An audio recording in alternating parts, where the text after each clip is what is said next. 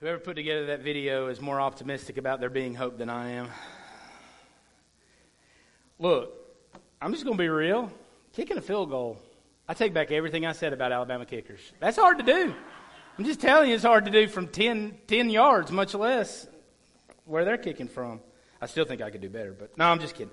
All right, well, hope you enjoyed our second installment of our Bringing In videos. We got 2 more, and I will say there is a twist coming next week that I am particularly excited about. So you make sure that you're here next week to experience that, because that'll be a lot of fun. So we are going through our Bring It In series, focused on the unity in the church and how we, as the body of Christ, unify together. If you got your Bibles, turn to Philippians 1. Philippians chapter 1. Last week, we talked how every team has a reason, right? Every team has a reason for existing, right? And that reason ultimately is glory. Now, for a ball team, it's our own glory, right? For the Cardinals of Hazel Green Elementary School, it was our own glory to beat the Cougars, right? To beat the end team and, to exert our dominance over them. For us as the body of Christ, we live for eternal glory. We live for the glory of God. And so we talked about how every team has a reason. This week we are talking about the name. The name. Every team has a name. That name is a reflection of multiple things, but every team has a name. I think it's interesting, and I've shared this with you before. As a pastor, I've always grown up teaching my kids, that the devil is bad. The devil's not good. And then we moved to Elkmont, and we planted a church in Elkmont, and I find myself wearing hats with pitchforks, and I'm going to tell you, my youngest son, or my oldest son, had a hard time with it. Like, Daddy, like, I remember he leaned over one day, and we hadn't even started our service yet. We were doing something in the community, and he leaned over and nudged me. It's like, Daddy, isn't the devil bad? I'm like, well, hey, okay, buddy. So I had to break down theologically why it's okay to root for the Elkmont Red Devils. But every team has a name, and that name implies a lot as it relates to that person. Let's look at Philippians chapter 1. We're going to be in one verse today. Don't think that means I'm going to cut it short, all right? But we're going to be in one verse today, all right? So limited content. Listen to what it says, Philippians 1:27. Only let your manner of life be worthy of the gospel of Christ, so that whether I come to you or I see you or I am absent, I may hear of you that you are standing firm in one spirit with one mind, striving side by side for the faith of the gospel.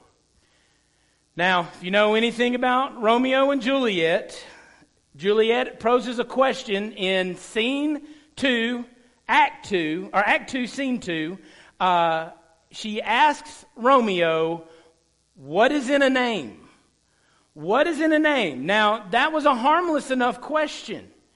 It took 3 more acts to realize that a name is a little more important than Romeo and Juliet initially thought. In fact, it would cost them both their lives. And so the name that we carry, the name that we represent, says something about who we are. And so let's look in our notes 3 implications of a team name. Whether we are a ball team, whether we are the body of Christ, as we represent a name, there are 3 implications that we're going to look at. And the first one is our name represents a place.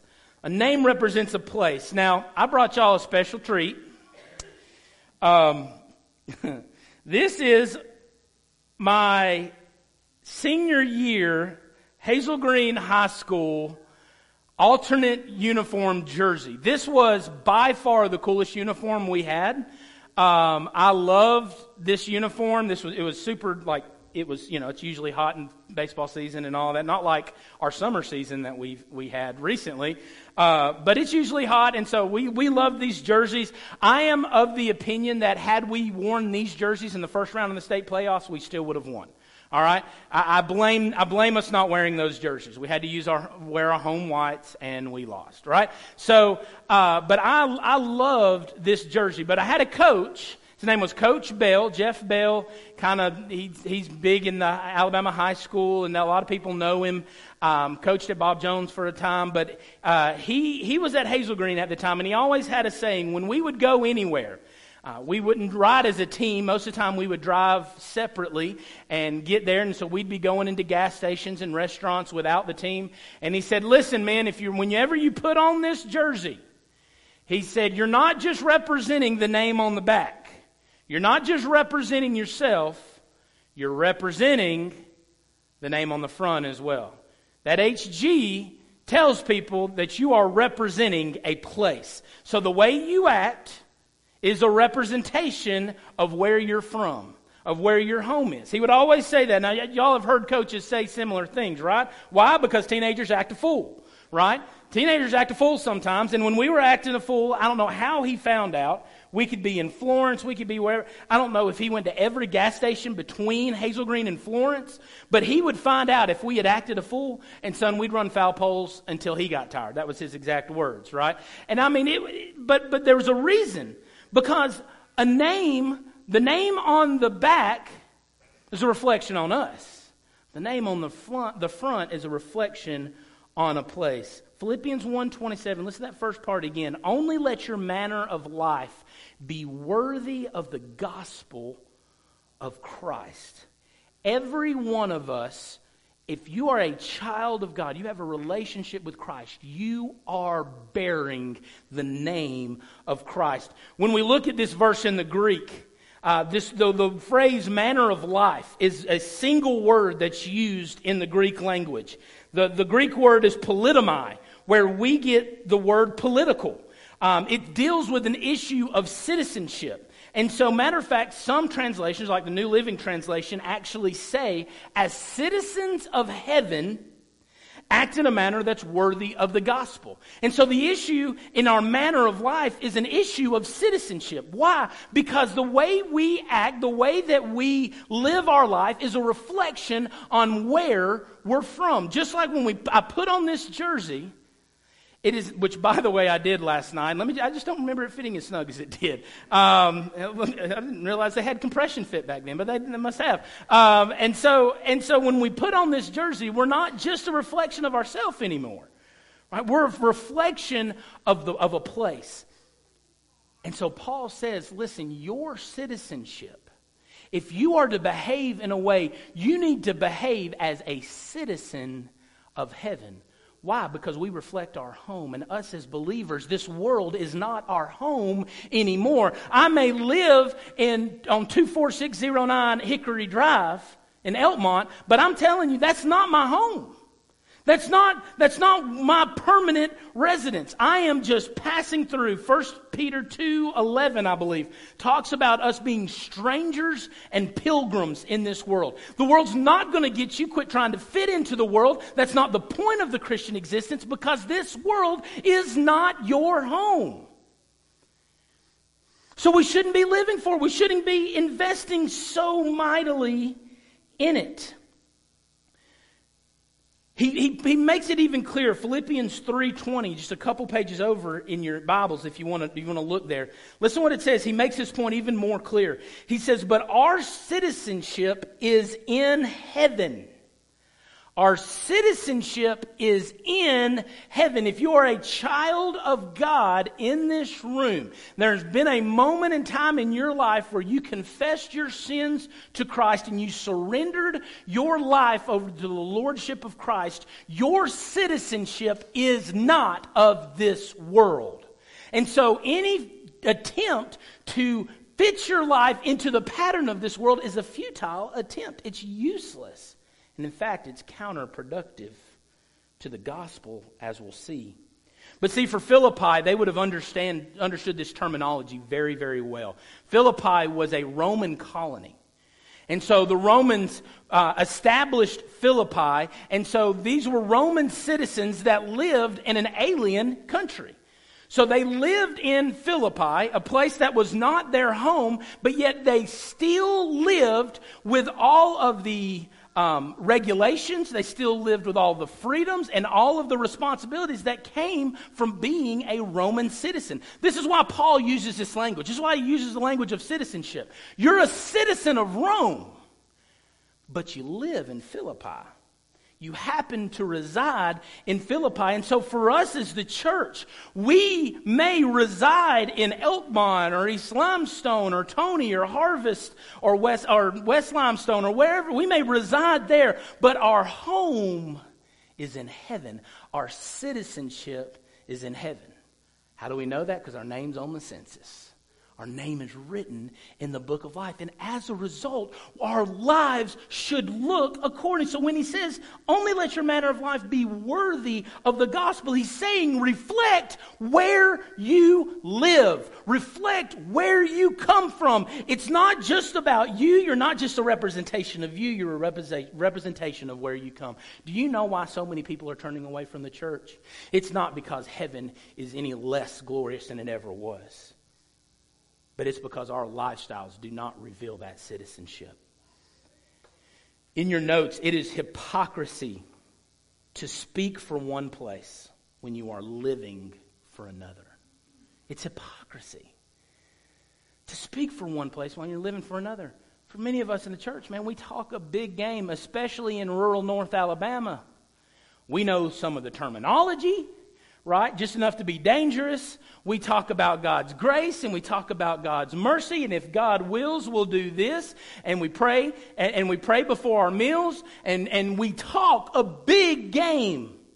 But when people look at our life, our citizenship, our passport, it does not reveal heaven. Because our lives are a wreck. Because our lives are spent pursuing things that are only going to satisfy in this world. And so where is your home? Who are you representing? Because you will act like where you're from. You're going to act like where you're from. I went on a mission trip, one of the coolest mission trips I've ever went, the coolest mission trip I've ever went on.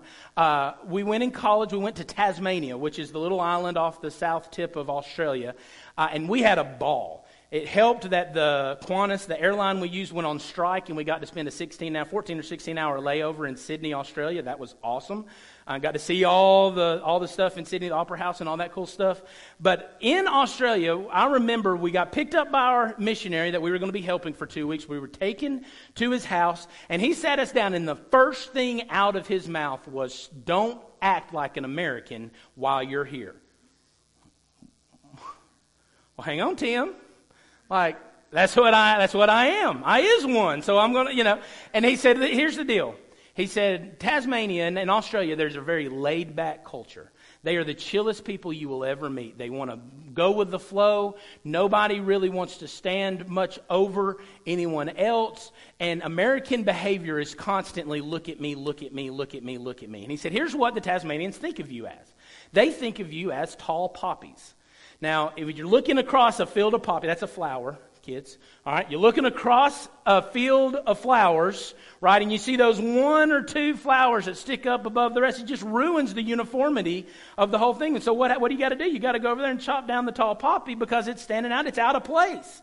And he said, if you act like you're an American in Tasmania, it will cut people off from the gospel. They won't hear what you have to say because all they're trying to do is get away from the tall poppy, right? They're just trying to get away from you. They want to do their own thing, and they're tired of it. But inevitably, as the weeks would go on, we would act American, and we would do rambunctious things, and we'd run up in a store, and we'd start playing games and messing with each other, and the missionary would have to stop us and like, guys, remember what we talked about? Stop doing, But why?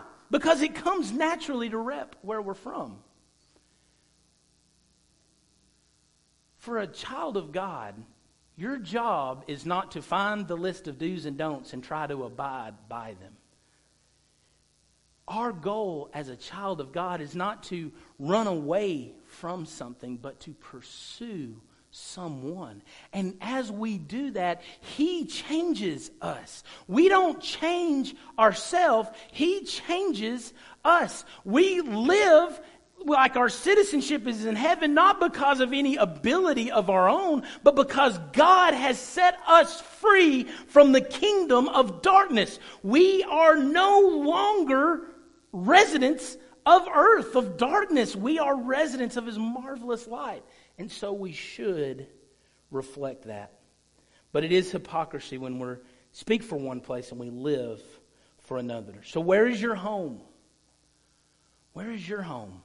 And do you have a heavenly home waiting you that you're just passing through this world, but you have a home, a mansion prepared for you? You have a relationship with Christ? If so, you should be repping that home. The second thing that we see a place revealed by a name, but the second thing we see a people revealed by name. Now, I'm of the opinion that God has built us with an innate desire. Every single one of us have an innate desire to belong to something and someone. We have a desire to belong, a desire to fit in. So when I was a student pastor, I made a habit of going and eating lunch with students. A lot of times it was the middle school students, and I'd go and I'd eat lunch with the students, and we'd have a good time. I'd cut up with them and all that good stuff, and that was just something that I did when I was a student pastor. And I remember one time going to this particular school, and I went and sat down with some of our students, and it was a table of about 20 kids, and they just kind of scooted to the side and made room for me. And as we started talking, they told me something very curious. They said, you see, we're the loners of the school. We're the outcasts of the school. I thought for a second. I went, guys, y'all barely had room for my big old self at this table. I got news for you. In calling yourself outsiders and loners, you have in fact made a place where you belong. Congratulations, you're a clique.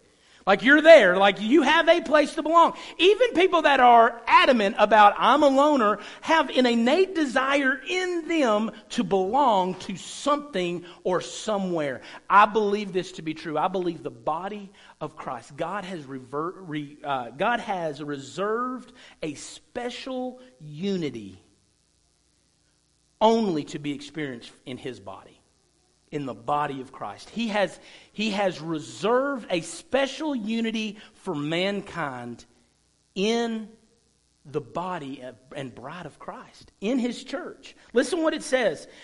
This is in 127 there. It says, so that whether I come and see you or I'm absent, I may hear of you that you are standing firm in one spirit with one mind. Now this is unique about the book of Philippians. Paul addresses a lot of things that are going wrong in a lot of churches in his letters. In Church of Corinth, it is awful, right? In Colossians, there's theology issues. In other churches, there's all these different issues in these different churches. We don't see him addressing a single error in the church of Philippi. In fact, his letter is the warmest letter that he writes. He tells us that he wrote it with his own hand. He didn't even use a scribe. He wrote it with his own hand to show the Philippians how much he loved them. Remember, he's writing in prison, but he's writing how much he loves them and encouragement in the faith. And so, understanding the unity that they had, he tells them to stand firm with one spirit and with one mind. In your notes, the testimony of the church, not just the church at Philippi, but the church, even big C, should be a group of indivisible individuals.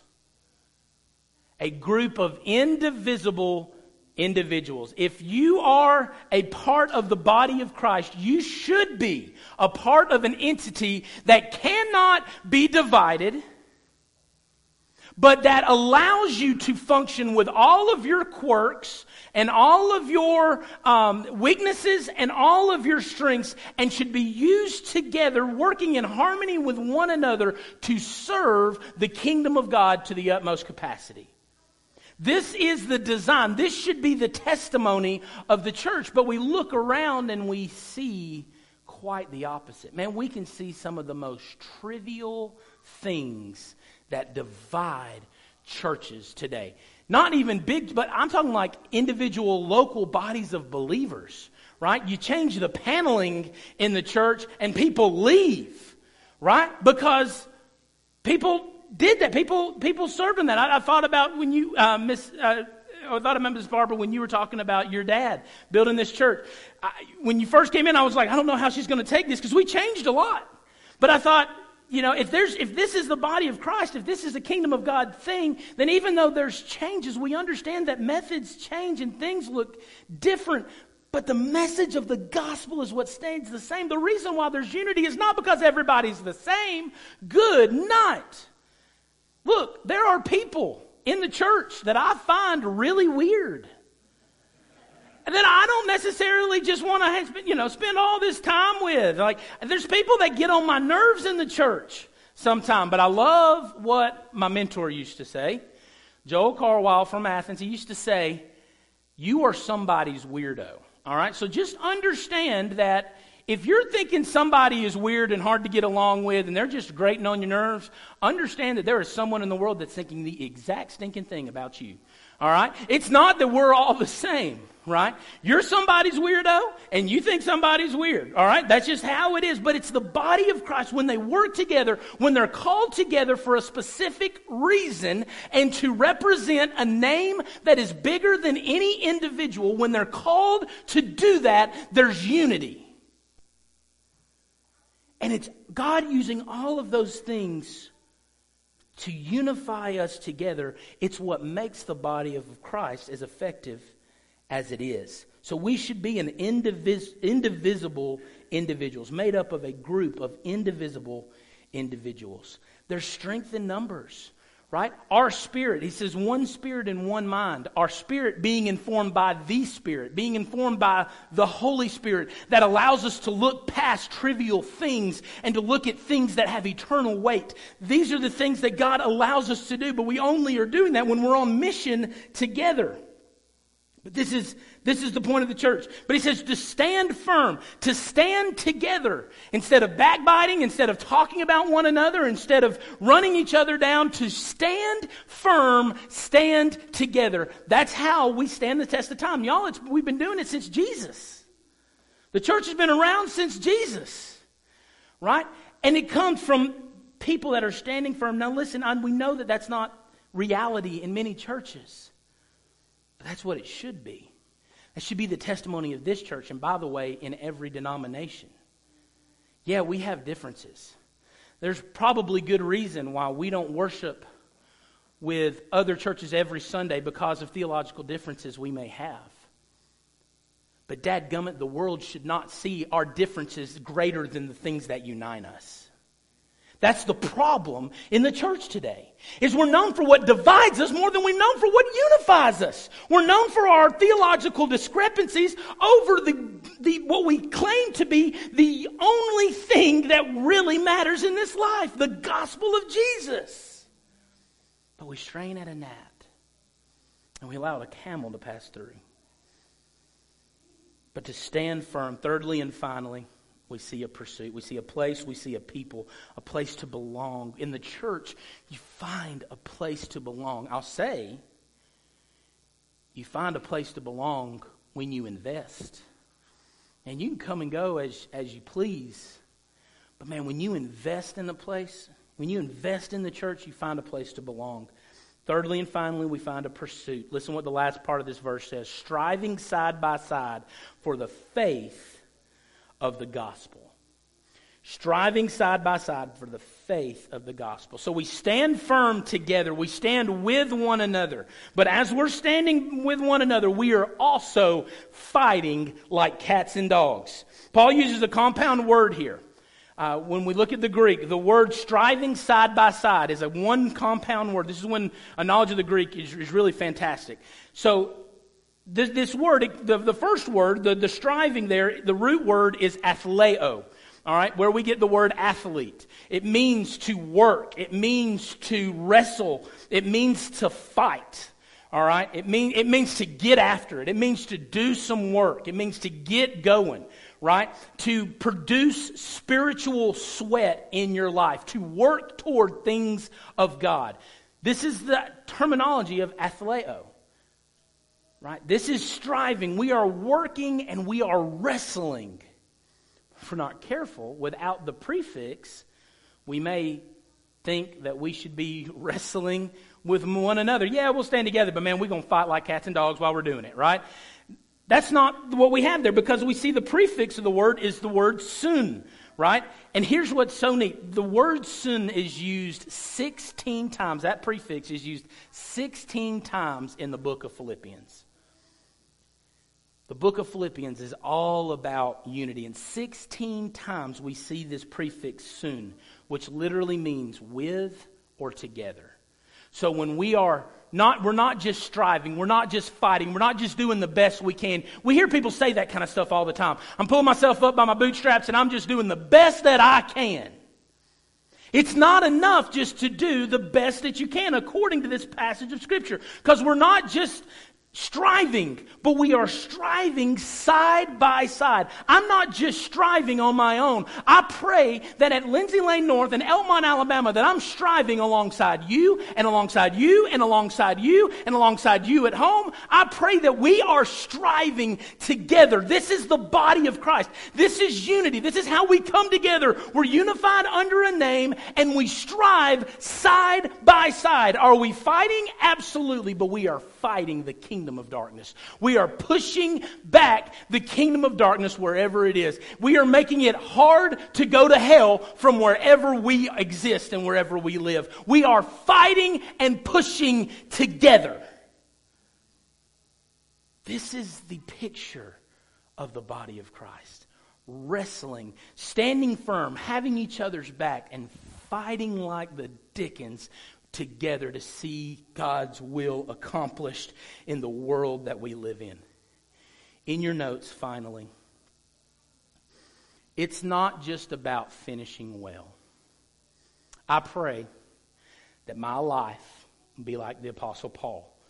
When Paul looked back at the end of his life talking to Timothy and he said, I have fought the good fight, I've finished the course, and I've kept the faith. I pray that that can be said about my life. I pray that I can look back at my life with no regrets as Paul did. But who did he write that to? He wrote it to Timothy. Who was Timothy? Timothy was somebody he was taking with him. Timothy, I'm pursuing Christ, and I want you to come with me. Paul went, very rarely did he go places on his own. He took people with him. It's not just about finishing well, but refusing to finish alone. This is when we think like the body of Christ. Not about our individual, not about the name on the back. When we really start thinking about the kingdom of God, we're not thinking about just me. I want Alan Ostrisky to finish well, but I want the kingdom of God to be represented faithfully. And that doesn't happen by an individual. It happens from a collective body of believers. It happens in investment in His church, who He has bought with His blood and who can storm the gates of hell. The gates of hell will not prevail against it. This should be the mission of our life. The name that we bear implies that we don't just represent a place. We're not just representing heaven, but we're representing a people. And we are pursuing the mission that God has placed on our life. This is what it means to represent, to be citizens of heaven, to rep the name of the church that Christ has given us, to represent Him in places that are far away from Him. This is what it means. You don't get there by thinking individually. But I will say this. You can't lead anybody where you haven't already been. Can't do it. You can't lead somebody where you haven't already been. And so with every head bowed and eye closed, as we go into a time of response, if you're here and you don't have a relationship with Christ, and you are the most important person in this room, man, there's not unity, there's not reason, there's not the name. If you don't have a relationship with Jesus, man, it's time, for better terminology and oversimplification, it's time for you to sign up.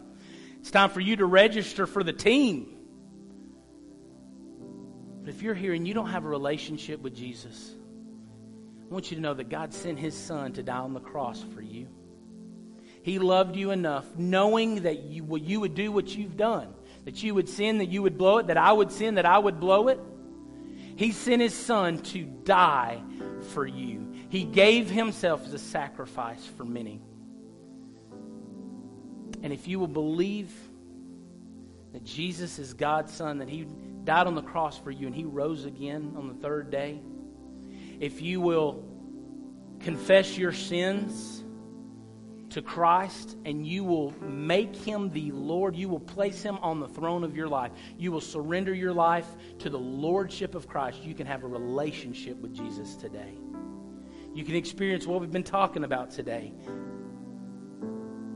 The unity that's found as we unite under the only one who is truly worthy.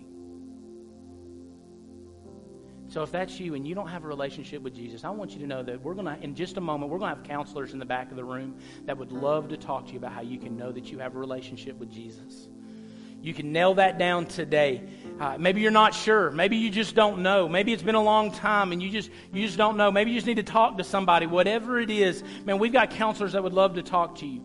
Maybe you're here and maybe you're convicted because you know that you're a part of the church, Big C. You know that Christ is in your life, but you haven't committed and you haven't surrendered yourself to a body of believers. You haven't identified yourself. You haven't joined arms with a body of believers. And maybe God's calling you to North. God's calling you here to serve and to get serious about His body as it is growing and moving in Elkmont, Alabama. I want you to know there's counselors that would love to talk to you about that as well. How you can become a member of Lindsay Lane. Whatever decision that you need to make, I want to give you the tangible opportunity to respond right now. So if you're hearing the sound of my voice, would you just respond? As soon as I say amen, would you just get up from your seat and respond and find one of these counselors in the back? Father God, give us boldness, give us strength as we follow you. God, though none go with us, I pray that we would still follow you. In Jesus' name we pray. Amen. With heads and hearts still bowed, it's still a safe place. If you need to make a decision for Christ, just respond. Just get up from your seat. I need to become a member. I need to receive Christ. I need to get my baptism in order as we've seen demonstrated today. Whatever it is, I pray that you would make that decision right now. In the quietness of this moment, no one looking around, would you respond? Counselors are ready to receive you. How about you? How about you? There's one other way that I can tell you how to respond. When you came in today, you received a bulletin. If you're here in person, you received a bulletin. And inside that bulletin is a Connect card. Man, we would love to have a record of the decision that you made. On that Connect card at the bottom, there's some boxes that you can fill in. If you made a decision today or you would like to make a decision today, would you mark one of those boxes and one of our staff, myself, Will, or someone will contact you. We'll get with you. Man, we'll talk with you through whatever it is that you need to talk to. Maybe you just need to have a conversation with a pastor. You got questions that you need answers for, man, check that box. I'd love to follow up with you on whatever decision that you need to make. If you're watching online, there's a digital Connect card. If you would, you can send North Connect to 31996. Send the words North Connect to 31996. You'll be connected to our online Connect card. From there, you can let us know if you're visiting with us. That's great. We want to know that as well. But if you need to make your decision known, you can check the box there. It'll come to the exact same place, and you can make that decision known as well. But don't leave this moment. Don't walk away from the Holy Spirit presence that desires to work and to move in your life. Father God, we thank you for today. We thank you for your message. And I pray that your word would do what it does, that it would never turn back void. God, that you would unite us, that we would represent you as individuals and as your body. Give us great unity. God, we love you and we praise you. It's in your holy name we pray.